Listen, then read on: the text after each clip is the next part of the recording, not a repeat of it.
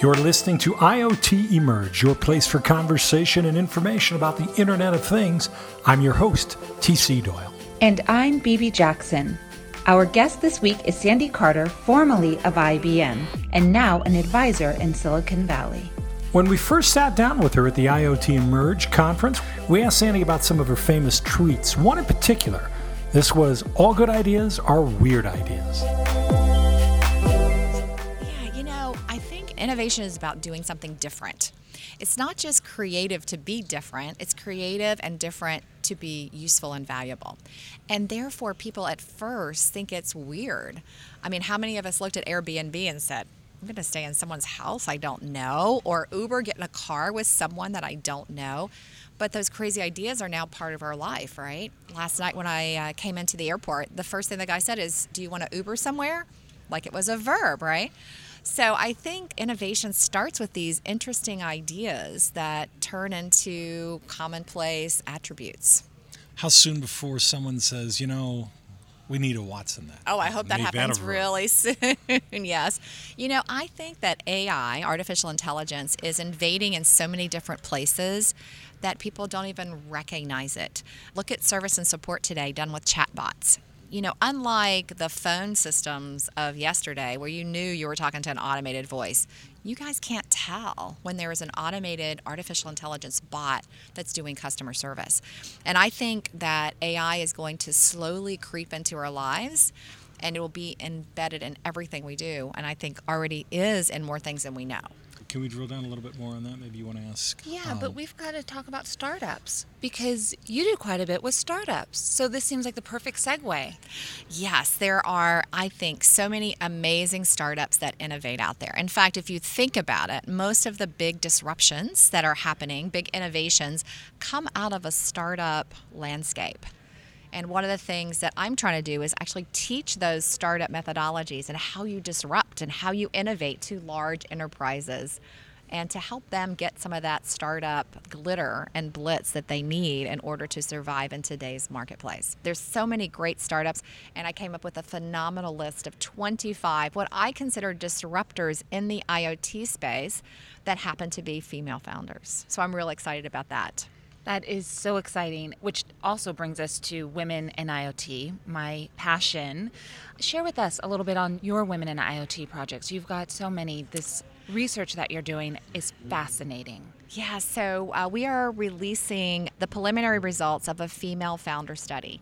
And I did this study because one of the folks who gave me some research that showcased that female founders are actually 15% more profitable than male founders, but they're 40% less likely to get funded. And that just doesn't compute to me. I'm very logical. It's like, if you're going to get more money and you're going to have a higher profit, why wouldn't people invest in female founders? And so it really got me thinking, are there things that I could do, and Bibi, like you're doing here, to help these women become very successful? I don't know if you just saw the McKinsey report, but it showed that if we had more female founders disrupting the world, we would add $30 billion to America's GDP. I mean, this is amazing. So drill down on that, Sandy. In addition to funding, what are some of the other challenges that a female entrepreneur typically runs into that maybe her male counterpart would not? Well, the first one, which I thought was a big aha moment, was encouragement from a very young age. We've all heard about, girls who code, getting that coding and math and science embedded in, and that is really important. But there was also a big item that came out of the survey that said that little girls aren't encouraged to think about owning their own businesses. One of the write-ins said, my dad took me to all these entrepreneur events, he took all the kids, but then when I graduated from college and I wanted to start my own company, he said, you know what, you should play it safe and go with a corporation. Whereas he told my brother, go for it, take the risk. So that was one, family influence, in particular dad influence, which I thought was interesting. A longer term thing we want to work on. The second big one was tech.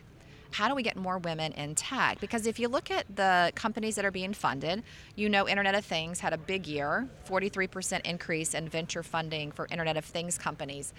But most women in the survey, only 24% had a tech background. Now, if you look at male founders, it's 75%. So it's completely opposite. And then the third one was these women said, I don't know how to scale my company. I know how to start it. There's lots of help for starting it. But how do I blitz scale, as we say in Silicon Valley? And there was 3 things there. One was fundraising that we talked about. But the other 2 were interesting. One was on sales and marketing.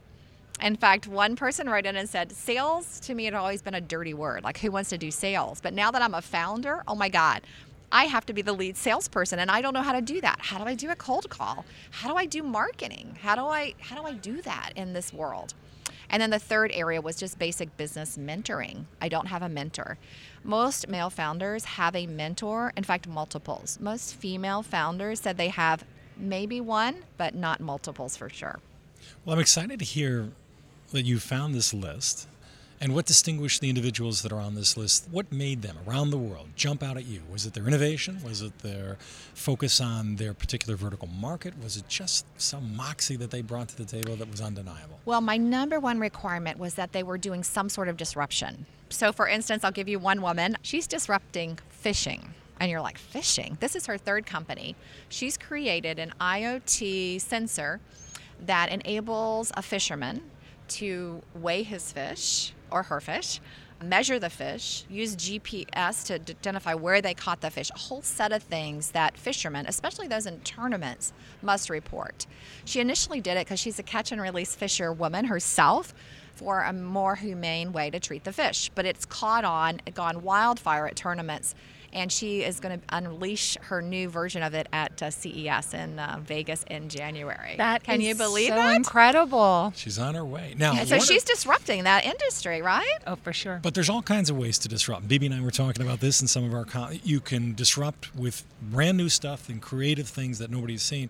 But talk a little bit about how women and other tech entrepreneurs can also disrupt by grinding it out, helping big industrial giants, the likes of which that IBM helps serves over and over, just improve efficiencies, patient outcomes in all kinds of vertical markets. This is a great question because one of the other things I did was I surveyed a whole set of people on innovation. And Jeremiah Owang from Crowd Companies did the same survey. It was interesting. Both of us found that nobody really could identify innovation, but innovation comes in what we think is 4 areas: product, business model, operational, and customer experience. And so we see some of these women are doing disruptive things that are taking what we normally would do and changing the game for it. What do you think on a national and international level? What are some of the things that we can do to continue this drive and involvement of getting more girls and on different life cycles? I mean, there are programs for young girls. We're seeing Goldie Blocks, for example. But also, what about the middle school, which is where it's statistically proven that's where they're dropping out of math and science and engineering and those types of topics and subject matters. And then high school. And then lastly, my own passion, kind of what about women who step away from the workforce a little bit to start a family and then reemerge? We definitely have mother coders. Yep. They're big on helping women emerge back in the workplace. But what are your thoughts? What are you seeing? Oh, wow. So that's a big That is question. I know. But, how long is this podcast? So I would say, there's a couple things for young girls. So one, I love the efforts of folks like Reshma on Girls Who Code, because I do believe that the more girls understand technology, they don't have to be coders, but in today's society, every company is based on technology, and so we have to have that embedded in. Some of the women on my top 25 startups are actually doing something I think is really fascinating, creating interesting ways to get girls interested in not just tech, but entrepreneurship. So I'll give you an example. Anina Net from Fashion 360. She has washable fabric with embedded sensors in it so that your dress, your jacket can change color based on movement, based on tweets. I mean, so many really cool things. She is very passionate about young girls. And so while she's doing that on the runway, she's packaged up in a box a fashion dress in a kit. And it has everything a young girl or young boy needs to create their own fashion: ribbon, jackets, vest. And if they want to, they can even take that and code it so that you can see different impacts based on what the kids are coming up with too. But it's really a fascinating way to get people started. But Bibi, here's what I think from the survey. One of the things that I found was that Silicon Valley has more women entrepreneurs than anywhere else in the United States. So why is that? When I dug into the data of the survey, I noticed that all the women from the West Coast talked about how they started at an early age. There was a program called Build, where you get together in teams, you create your own company.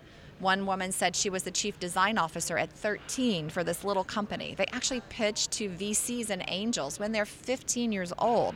And then that gets in your blood, right? I think an entrepreneur is not born. I think they are challenged throughout their lifetime to become entrepreneurs. And I just found if we could do that in Chicago, if we could do that in New York and Boston and Austin, Atlanta, I mean, we would have, I think, many more young girls dreaming of being not just president, but entrepreneurs as well. Yep, I agree. That sounds fantastic. It sounds like we need to take our women in IoT on the road. We need to develop a road show and collaborate with all of these incredible projects and I think that would be so inspirational, not just for women today who may be starting second careers, but or women, that are out of college, but I think it would be inspirational. One of the young girls who took my survey, she is 11 years old. She's an entrepreneur. She actually has a company with revenue. And I asked the question in the survey, tell me about something that you really want. If you could have one thing, what would it be? Most people wrote money. She wrote, I want a role model. I want a role model who is a successful female entrepreneur in tech who's doing something incredible. And so I think that's what your roadshow could do, is provide not just help for women today, but the next generation coming up as well. That's fantastic. It is definitely a generational thing. That's what IoT is about anyway. It's really bringing together millennials with people who are seasoned and know the industry. They understand engineering, but now they've got to add that creative side, the innovation piece to it. Absolutely, I agree. One of my last questions for you, what's your forecast? What are you seeing in the next 10 years? What do you think is going to come about for women in IoT, and then even just from an innovation standpoint? Well, one of the things that I'm very hopeful about in the next 10 years is, data is everywhere, but it's not about the data, it's about the right data. And that means we need to analyze the data and get insight from it. And I'm very encouraged to see that over 40% of the data scientists graduating right now are women. It's one of the highest areas of tech, which is really encouraging to me because I think that's going to dominate in the next 10 years. I think along with that, we're going to see artificial intelligence combined with Internet of Things. And to me, that's really interesting because Internet of Things provides so much more data that we've never had before. I was just working with an industrial client, and they were using data to help them in predictive or preventative maintenance. And it's amazing. All this data has been sitting there, but they haven't been able to use it, leverage it. It's just too much. And so data that usually took them 6 months to analyze, they're now able to analyze it in 2 hours. That just blows my mind. So I do think that combination of artificial intelligence with Internet of Things will be pretty amazing. And then if you add in VR, I think the possibilities are endless. So I think the future is incredibly progressive. I think it's all about AI, Internet of Things, and VR. And women. All about the women. For IoT Emerge, I'm T.C. Doyle. And I'm Bibi Jackson. That's it for us. Join us next episode.